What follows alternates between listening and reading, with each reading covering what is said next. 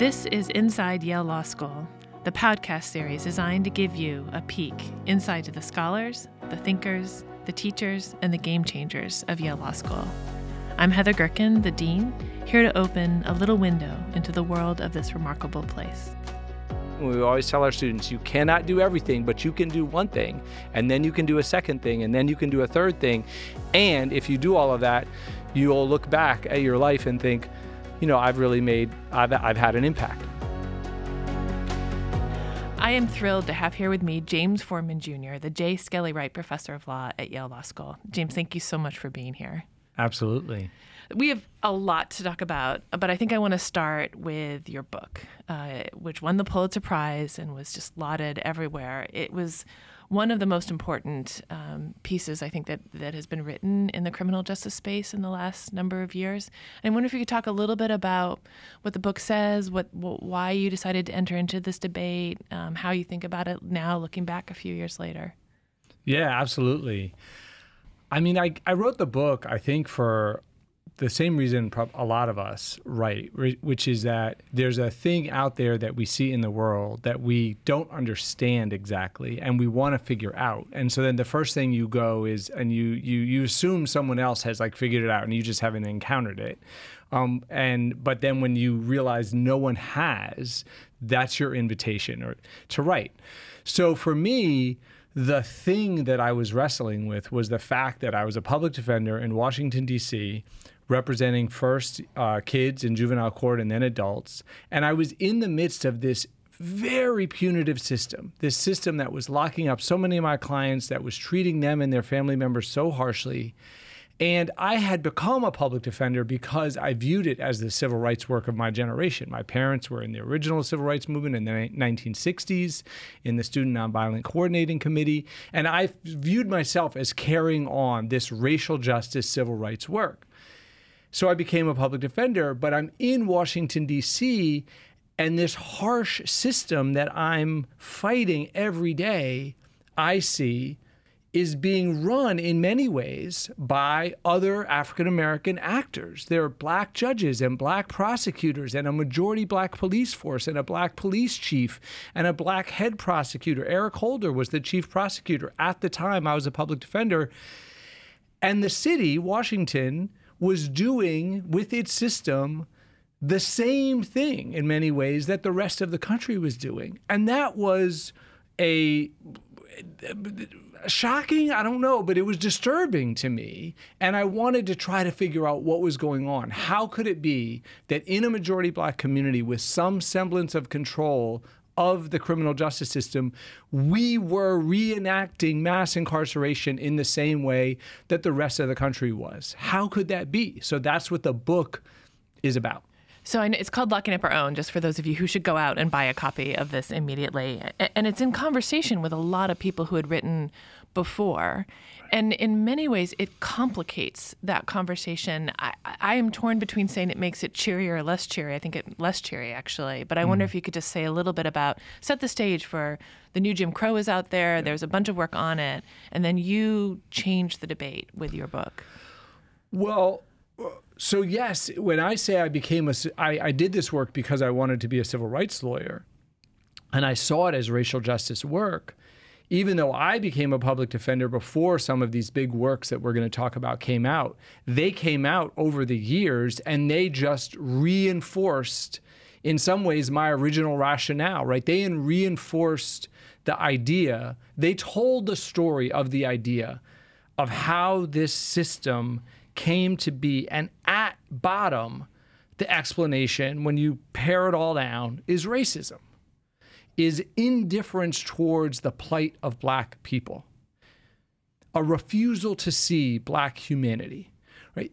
Fundamentally, right? That's the argument of the new Jim Crow. That's the argument of Ta-Nehisi Coates, Between the World and Me. That's the argument of Brian Stevenson, Just Mercy. And I think that those books are correct. It is absolutely the case that you cannot understand how we became the world's largest jailer with so many brutal and punitive prisons without understanding the history of racism in this country. That is right. but it's not the whole story.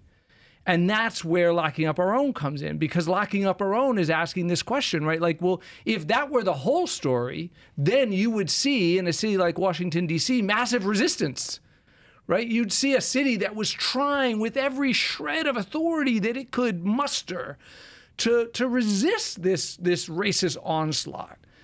But that's not what we were doing. And so that is then, for me, the more complicated question. That's why I do think it complicates the narrative. And so I was tasked, I think, with a very challenging project, which was to write a book that takes as correct many of my academic and personal heroes, but also then tries to point out things that maybe they didn't see, but does so in a friendly, collaborative kind of way. Well, I mean, if anything, it shows just how powerful structural racism is, and how, I mean, when you go back in the book, it's these decisions that seem small at the time end up having these unbelievably powerful consequences down the line, which makes it, I think, even harder to imagine how do you unravel it once those decisions have been made. No, and I think that's right. And I think that's an important point you make about the power of structural racism, because the way that I initially presented it, I said, well, okay, so racism is the explanation and this complicates the narrative. And that's both yes and no, right? Because this is the point of your question where you say, is it more or less cheery, right? Because in one sense, one way to read the book is that structural racism is so deep, it is so profound, it has influenced our institutions and our patterns of thinking so thoroughly that even Black people end up participating and joining in the same system and making a similar set of decisions. So in that sense, it's not a story that's counter to the racism explanation, but it's a story that shows exactly how powerful racism is when we see it as structural, as opposed to the story of individual animus. So I started a pre-read, as you know, with our students because we're such a deeply intellectual place and this is a place about ideas, I wanted everyone to have a shared book when they came into the law school that they could talk about. And so we've read Danielle Allen, we've read Brian Stevenson, and we've read your book several times. And it's interesting, James, because I feel like the conversation that we have about the book and the conversation that the students have about the book changes every year. And I wonder now, sort of looking back, how you're thinking about the questions that you wrote about, 4 or 5 years ago at this point. Yeah, that's a great question, and you're right. And to me, one of the many wonderful things about teaching is that because our students change every year, we are constantly confronted with the sort of the insights and the challenges and the new patterns of thinking of a new generation. Right. And that, I think, really does. And it's hard to do. It's hard to challenge yourself. Right. Once you're in your 40s, once you're in your 50s, you have kind of a way of thinking. And there's a tendency to say, to stick with it. And our students, sometimes in ways that, we find frustrating, but at the end of the day, fundamentally, I think in ways we find invigorating, are constantly presenting us with a new way of thinking. So I think probably, to me, the biggest change, there's probably two big changes that I've seen, over the past 5 years. One is that some of the things that I was arguing have now become part of the conversation, such that our students are like, oh yeah, of course. Yeah, of course. Of course, having Obvious, Professor Forman. Obvious having a majority Black police force isn't going to do anything, right? That our students today, they know that. They've seen what happens in Memphis. They've seen stories from Atlanta. They've seen Washington, D.C. and Detroit. They've seen black police officers, right, do some of the same things that when they're tasked, when they're given an assignment, when they're told to fight the war on drugs, they've seen them fight it in really abusive ways. And our students are like, yeah, of course it's not about the race of the officer. It's about the structure and the job that they're given. And so in that sense, I'm not the only one working in this space, but I feel like I and other people that have pursued this argument have in some way changed the conversation so that students now, the reporters, right when something happens in Memphis, reporters will say, well, this has been documented in Locking Up Our Own, and we kind of know this. So that's changed the conversation, I think, for our students. And the other thing that where I think is not, you can't point to the book as a basis for this, is the rise of the abolitionism in our students' thinking. Abolition is a idea that's, within the criminal justice space, it's been out at least since the 1970s, but it's been newly kind of invigorated, I would say, in the last 3 or 4 years with our students. And, abolitionism means different things to different students at different times. But I think fundamentally where I think our students are at a different place than I was at when I was in law school is their critique of the system is so fundamental that they're willing to say and willing to ask the question, do we just need to destroy this system entirely and rebuild from the ground up? Is it beyond reform? Is it beyond change? You all have been working, they would say to me and to Tracy Mears and to others, you all have been trying to get this system to change for your whole professional lives. Maybe it just needs to be demolished. And I think that provocation is in some ways for me the most interesting set of questions that our students are bringing. And there are ways in which they challenge me in reading the book and they say, you never asked that question. There's no point in your book where you say that. And they're right. I don't, because I wasn't even really aware of this body of thought at the time I was writing.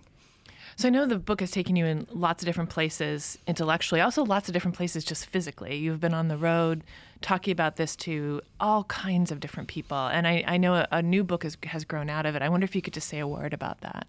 Yeah, absolutely. And you're right about being on the road.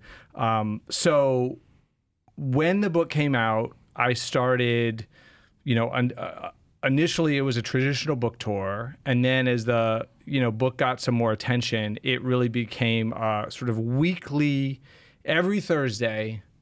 This is how I got on my calendar so that I could be there for my family. Every Thursday, I gave a talk somewhere. And it was at bookstores, it was in prisons, it was in universities, it was in community libraries. It was to nonprofits that are doing criminal justice reform. And at every talk, almost the first or second, but certainly by the third question, somebody said, this problem you're describing is so terrible. What can we do, or what can I do, which is my favorite form of the question, to try to make a difference?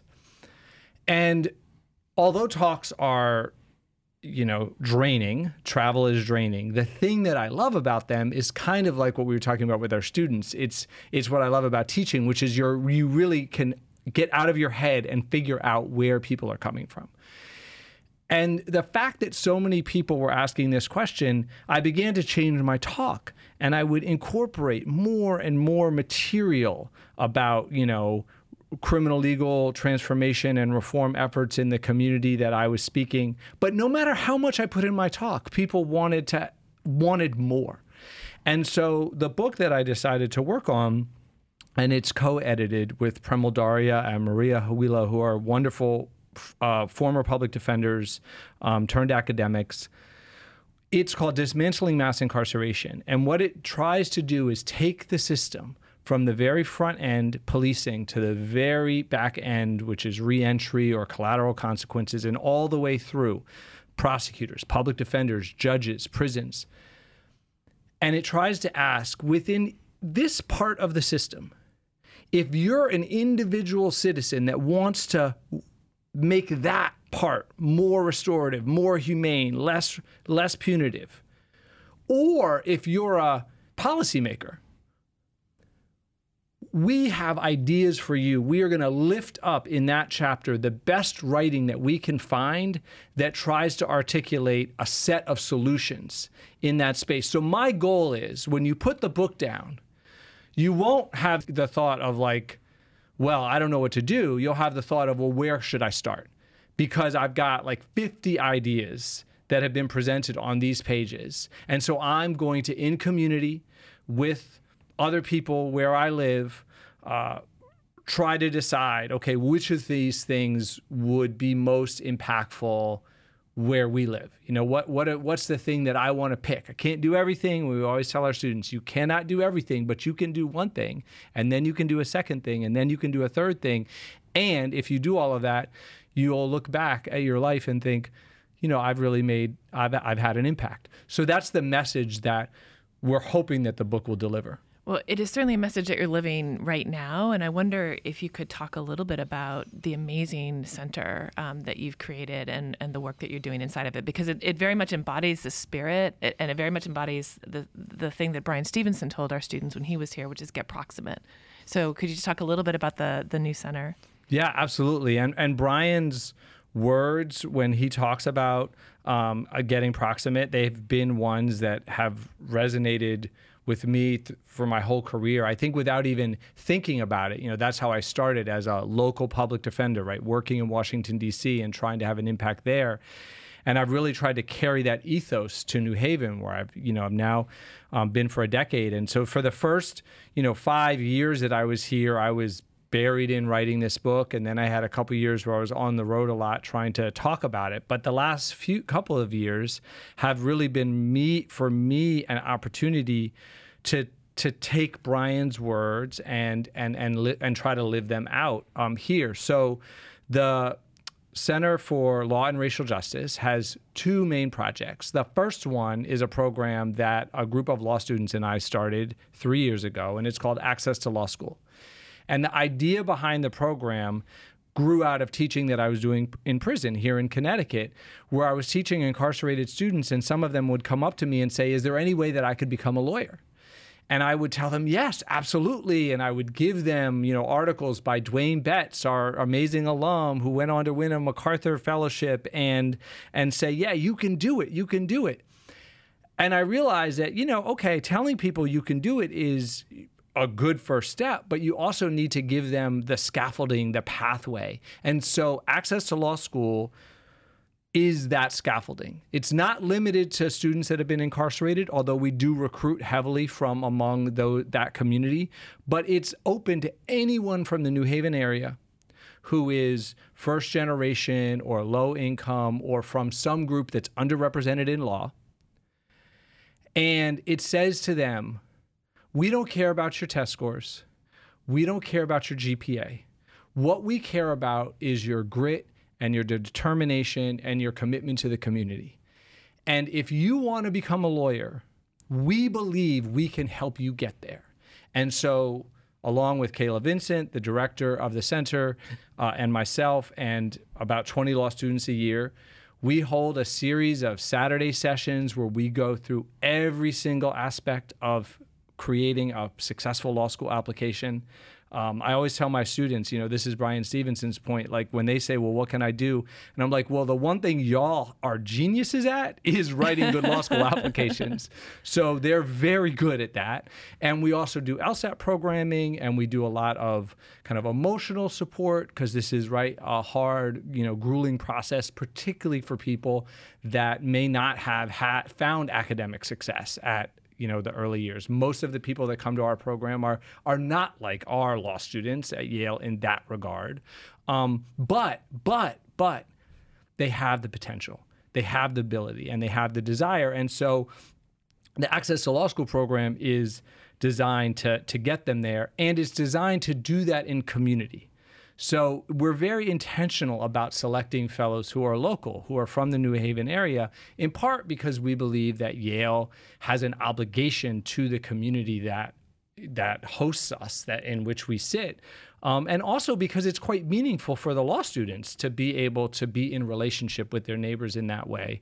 But also because by focusing locally in a city like New Haven, which is 100,000 people, we think that over time, we will create a collective power and a collective energy so that our fellows 5 years from now, when they're in the courthouse, they're not going to be the only one. They're not going to be the only lawyer of color. They're not going to be the only lawyer of from New Haven. They're going to see other fellows who from the program, either there a year or another year. So we really think we're kind of building up a kind of intellectual and cultural and legal capital in this town that my hope is that 10 years from now, 15 years from now, 20 years from now, the courthouse looks and feels different because of a program like ours. It's wonderful. And I love that it is right now being paired with, I think we're the only law school in the country with 2 pipeline programs. One is a national program, which we're doing with Latham and Watkins. And I was just talking to our admissions dean, Miriam Ingber, and she had been interviewing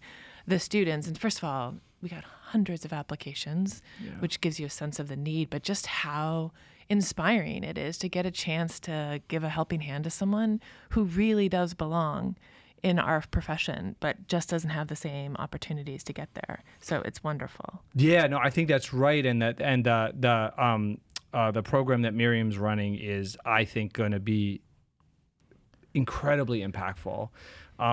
You said they may be the only law school with 2 pipeline programs. I think that's right, and I think we're also the only law school that has a pipeline program that is principally that is led by students in collaboration with a faculty member. So that's the thing about Access to Law School that really in some ways distinguishes it from most pipeline programs around the country, is the way that the current law students are so involved, not just in delivering the programming, but designing it.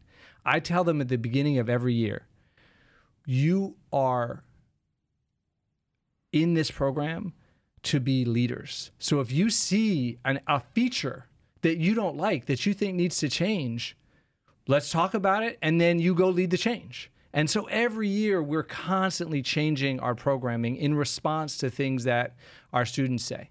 What I also love about that is I can see you, James, the clinician at heart, in the same, very much the same teaching model of our clinics. And I want to get there because I want to talk a little bit about your journey. But before we get there, I want to talk first about your other project, yes, which is just another inspiring project that you're doing right now. Absolutely. So the other part of the Law and Racial Justice Center is a newer program, and it's called New Haven Neighbors for Justice. And the basic idea behind the program grew out of questions that Kayla and I were asking around town over the last year when we would ask people, do you have any incarcerated neighbors? And most people on Yale's campus or in the East Rock neighborhood where we live and many of our students live, couldn't even process that question. Like, what do you mean incarcerated neighbors? But the Whaley Avenue Jail is less than a mile from where we are sitting right now to have this conversation. It's 0.7 of a mile from Yale's campus. And there are anywhere between 600 to 700 men incarcerated there every night. And the question that New Haven Neighbors for Justice wants to ask, and we take some of our inspiration from a DC group called Neighbors for Justice, is what would it feel like and be like and look like if we thought of those men as our neighbors? Like, what obligations would grow out of that, instead of thinking them as men locked up a mile away, but as our neighbors? And we are using that sort of provocation to then engender a series of community conversations, because when we start asking people that, it's remarkable the kinds of responses that we get, both from our students, but also from people in New Haven. I mean, we've had a group of retired Yale professors come reach out to Kayla and say, like, we want to form a collective. And we want to know, like, how can we be good neighbors? Like, what should our project be, right? So, and our students, Darnell Epps and Natalie Smith, two of our students, last year have put together a project for a community-based law library. And I said to them right away, look, I don't want a project that y'all come up with that you just think is like you're sitting in the Yale Law Library and you think, well, that's a good idea. Go talk to 50 people. And after you've talked to 50 people in the community, come back to me with a memo that reflects what they said. And because of the community we're building, some of those people that they were able to ask were people in the Access to Law School program that I talked about. But they went out, they talked to all community groups, librarians, folks that they knew had been formerly incarcerated, to ask them, would this be a useful resource? And I'll be honest, Heather, I kind of thought the answer might be no. They're just like, yeah, okay, fine. But there's like 17 other things that would be more important. But I was shocked when I got the memo at how universal the enthusiasm was for this. And so that's a project that is, I think, going to be one of the first New Haven Neighbors for Justice projects. But I really think our ability to generate ideas for how to become meaningful neighbors to the men who are at the Whaley Avenue Jail, and then we hope over time to other prisons around Connecticut, including the women's prison at York, is really only limited to our willingness to sit down and set aside the time to have these conversations in community. Because as soon as we do, as soon as you create space to have one of these conversations, the whiteboard is like overflowing with energy and with ideas. That's amazing. So maybe we can talk a little bit about your journey here, because, I mean, everyone is in awe of you. I mean, you are the only person I can think of who at the law school who should be holding the J. Skelly Wright Professor of Law chair, given who J. Skelly Wright was, which is why it was such a joy to watch you take that chair. I wonder if you could talk a little bit about your journey, because I think sometimes our students think journeys are linear. And you've actually done a lot of different things. You started a school, you clerked for the Supreme Court, you did things that don't seem naturally connected in a story. You were here as a clinician first, when you wrote your Pulitzer-Prize winning book as a clinician, which is unusual. I wonder if you could just take us through your path a little bit and talk about how you got from here to there. Yeah, you're right that a lot of our students sometimes think, the students come and they say, well, I want to come up with a 5-year plan, so I want to know what your plan was. And I have to tell them, it's just not how it worked out for me, which is not to say, like, if you're the kind of person that really wants to have a 5 or a 10-year plan, go for it. That's not a bad way of operating, but it's just not the only way. So for me, I became a public defender. Actually, it was a conversation with Brian Stevenson, because when I was in law school, I had seen him give a talk, and then I did some death penalty work, and I talked to him about how, as the federal courts were becoming so shut down to habeas claims, I really wanted to do trial work, and I wanted to do trial death penalty work. And he said, look, there's 100 people on Alabama's death row right now. And if we hire you as an attorney, you are going to need to represent one of those people. We don't have enough resources to send lawyers out to do individual trials in the first instance, because there are just too many death-eligible trials happening around the state. We'd love to. Conceptually, I agree with you. We just don't have the resources for it. So I decided, because I felt like I didn't want to do appellate litigation, I felt like arguing in front of what then seemed to be a like, by historical standards, impossibly hostile federal judiciary was not the move for me. I decided I wanted to become a trial lawyer, because I thought, well, I can make my case to juries. And so I became a trial lawyer at the Public Defender Service in Washington, D.C. And it was I think most of us who were there remember it as the best job that we ever had, even people like me who have jobs now that I love so much. And when I was there, one of the things that I saw pretty quickly was how the juvenile system was not, the education system wasn't working for my clients in juvenile court. They were being shunted out of traditional schools. They were being pushed into alternative schools, which, if they had been proper resource, might have been a solution, but really were the worst schools with the worst teachers and the worst curriculum for the students who needed the most. And so along with David Domenici, I thought, well, how can I make a difference? What can I do? Well, I really know about what young people who are in the juvenile system need. And David is an educator and a lawyer. And so together we started what became a school called the Maya Angelou School, which now has 5 campuses in Washington, D.C. and is celebrating its 25th year history. And, I go back to D.C. and I meet people who are, who are in government, who were had been kicked out of school and came to Maya Angelou. And so I view that as one of probably my life's, the things that I'm most proud to have been associated with over time. When we decided that we wanted to leave DC, because my wife Ify was pregnant with our son Emeka, who is watching us have this conversation and is now 14. But when he was not yet born, Ify wanted to live closer to her family. Half of her family is Nigeria, and half is in New England. Well, we weren't going to get to Nigeria, but we could get closer to New England. And so I started looking to make that transition.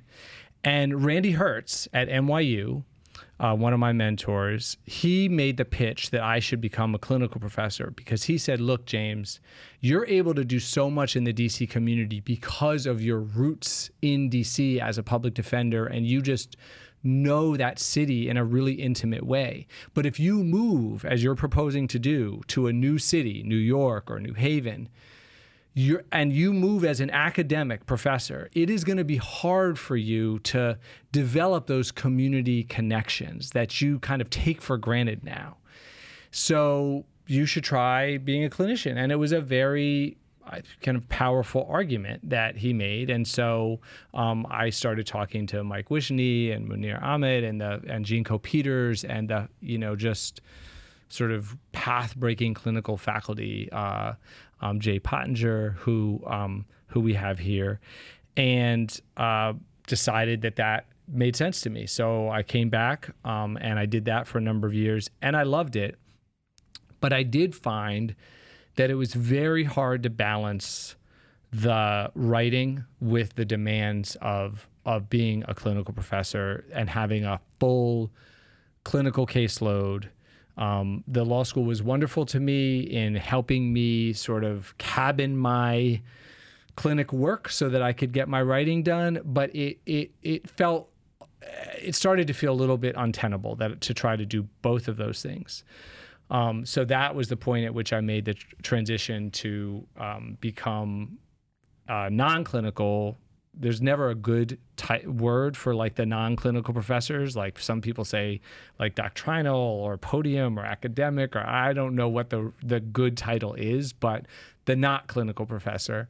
And I've been doing that now for 5 years, and it's and the last thing to say is Randy was right in a sense, because the relationships that I built as a clinical professor here in the New Haven community, I do draw upon now, and I'm not sure it would have been harder. I would have been able to do it eventually because I'm oriented in that direction, but it would have been harder to develop some of those community connections without the years that I spent in what I think is the best clinical faculty in the country. Well, as your colleague, I mean, you seem built for this place, but I also feel like this place is built for you because we have, a lot of people on the non-clinical side of the faculty who are running clinics. I'm one of them.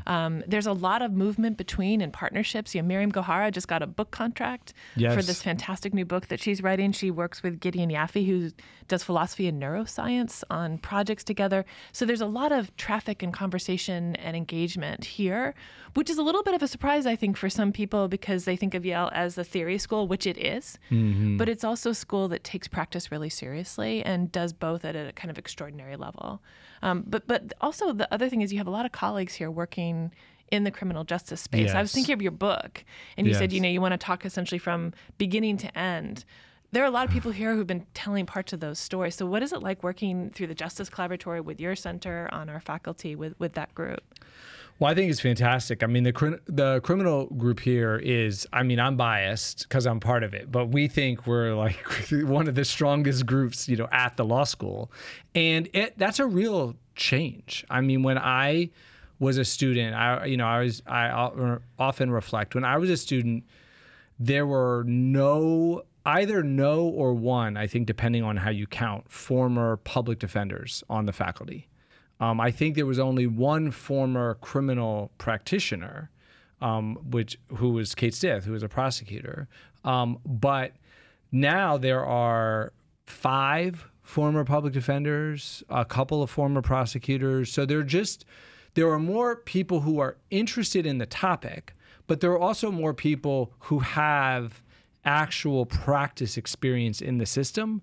And I think that combination, people like Tom Tyler or Gideon Yaffe or Tracy Mears, who operate at the very highest level from a theoretical standpoint, and people like me and Miriam and Fiona and Marisol, who have a lot of practice experience and who are also interested in all of those theoretical questions. And the group that I just mentioned to you is deeply wants to know how these theories play out. Like they're interested in the theory for the impact that it has as assessed by the impact that it has in the world. So I don't even, as your question I think suggests, I don't even think of that divide as a meaningful one here. I was a clinician,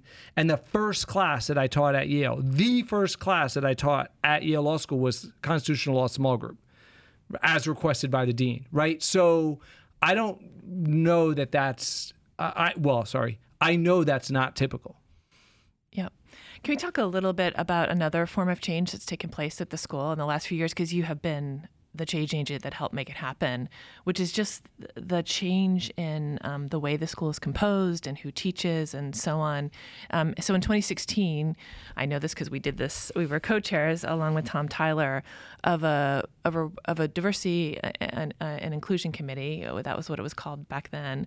That issued a report and made a lot of changes that have resulted in real change at the school. There's still a lot of work to do, but I wonder if you could just talk a little bit about that, especially you were at our first reunion for alumni of color, the first of what I hope will be many reunions centered around folks with shared interests and shared backgrounds. But it was a chance really to look back and look forward at the same time, which feels important at this moment. And I wonder if you could just say a few words. Yeah, absolutely. I mean, I think that serving on that committee and serving with you and with Tom as co-chairs and the other members of the committee, it started out as depressing and ended up as inspiring.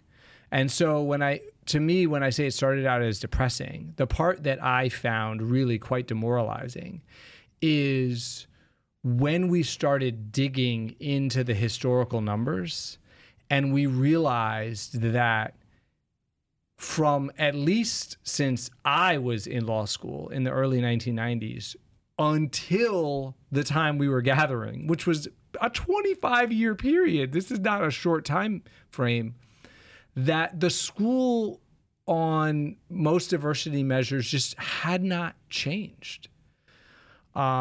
And I was shocked. I mean, you might be like, well, James, how, maybe it's just I'm too optimistic, but even though I know everything about how structural racism works and how slow progress can be in this country, I was surprised and I was demoralized.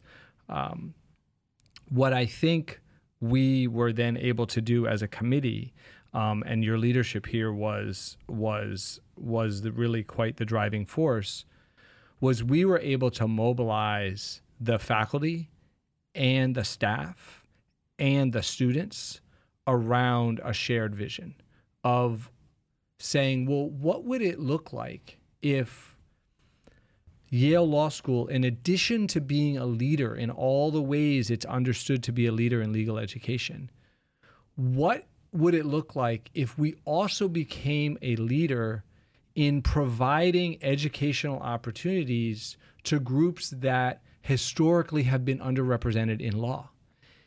And that's true on many dimensions, right? Veterans, as you often talk about, dramatic increase. First-generation professionals, not great historical data, so it's a little bit hard to know how, but by every measure that we have, including just the sort of walking the halls measure, when I came back, when we had that gathering of alumni of color and people were talking about how it felt different, right? Dramatic growth. Growth for students of color of all members of various minority groups. And so that change, I think, has been very impactful alongside the change in faculty. I think faculty change more slowly than students because of the nature of hiring.